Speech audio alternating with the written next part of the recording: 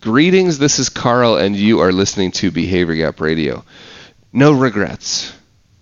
Have you ever found yourself saying that? Like, I want to live a life of no regrets. It feels like it should have a hashtag no regrets, a t-shirt, a bumper sticker, whatever, because I know I've gotten caught up in that idea. I want to live my life so that at the end of my life I have no regrets. Have you ever found yourself saying that? Imagine you have, because most of us have. And I've decided to give myself permission, and if you'd like, I'll give you permission too, since I'm the self-declared king of permission granting. I'll give you permission too to let go of that goal. It's a silly goal. Having no regrets is a silly goal because for the number one, it's impossible. And number two, if you were to live a life of no regrets, it would be a pretty darn boring life. Let me explain that a little bit. I think there's at least kind of two versions of regrets that we often have. One of them is things that we did that we wish we wouldn't have, right? Those are called mistakes. And we all, unfortunately, make mistakes. We say things to people that we wish we wouldn't have said. You know, we do something wrong. We hurt someone's feelings. And you better believe that we're going to regret doing that. And we need to, obviously, the solution to that is relatively simple, maybe not easy, but relatively simple, right? We go fix the mistake, right? We apologize, we do whatever we want, whatever it is that we need to do to fix the mistake that we've made. But I regret those things. There are things that I've said to people that I love that I regret. You know, I don't sit around and stew over them or feel bad. I'm not suggesting that, but I certainly regret them. And then there's another type of regret for things that we wish we would have done, but we never did.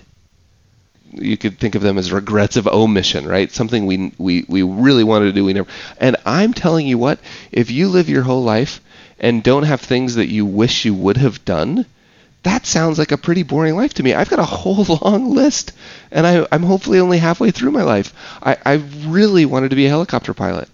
I wish I would have learned to do more things with my hands, build things like my dad does. Right? There's an endless number of things on a kind of, if you want to expand it to a bucket list of things that I know I'll probably never get to do. I wanted to learn how to build wagon wheels, you know, all sorts of crazy things. And I'm going to regret not being more focused as a soccer player. I'm going to regret not getting better grades in high school. I do regret that. And guess what? That's okay. You know what's not okay? And this is what I'm giving myself permission to let go of. What's not okay is the compounding effect of regrets. Regretting your regrets. Being mad at ourselves that our bumper sticker isn't true. Oh man, I shouldn't have any regrets. Nobody else has regrets. Hashtag no regrets doesn't fit for me. Like, that's what we can let go of. I'm giving myself permission to stop regretting my regrets. Now, I want to be clear. I'm not giving myself permission to not feel responsibility for them. I'm not giving myself permission to not feel bad for them. I'm not giving myself permission to not fix them when they need to be fixed. But once that's done, I'm going to stop regretting the fact that I have regrets. Regrets are a sign, they're either, right, a sign that you've made mistakes. In other words, they're a sign that you're human. Or they're a sign of a life well lived. Probably both. And so let's stop regretting our regrets, because it's actually the compound effect of regrets that causes the problem, not the regrets to start with. I'd love to hear your thoughts on this. I get so many emails from you, and I read every one of them, and in fact I try to reply to every one of them. I don't get to all of them, but they really, really help me with the work I do. So I'd love to hear your thoughts on regretting your regrets, learning to let go of regrets.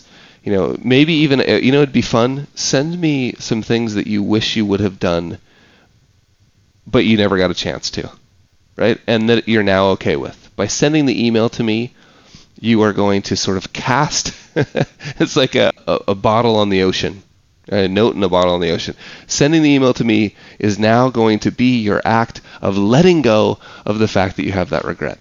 I look forward to reading them.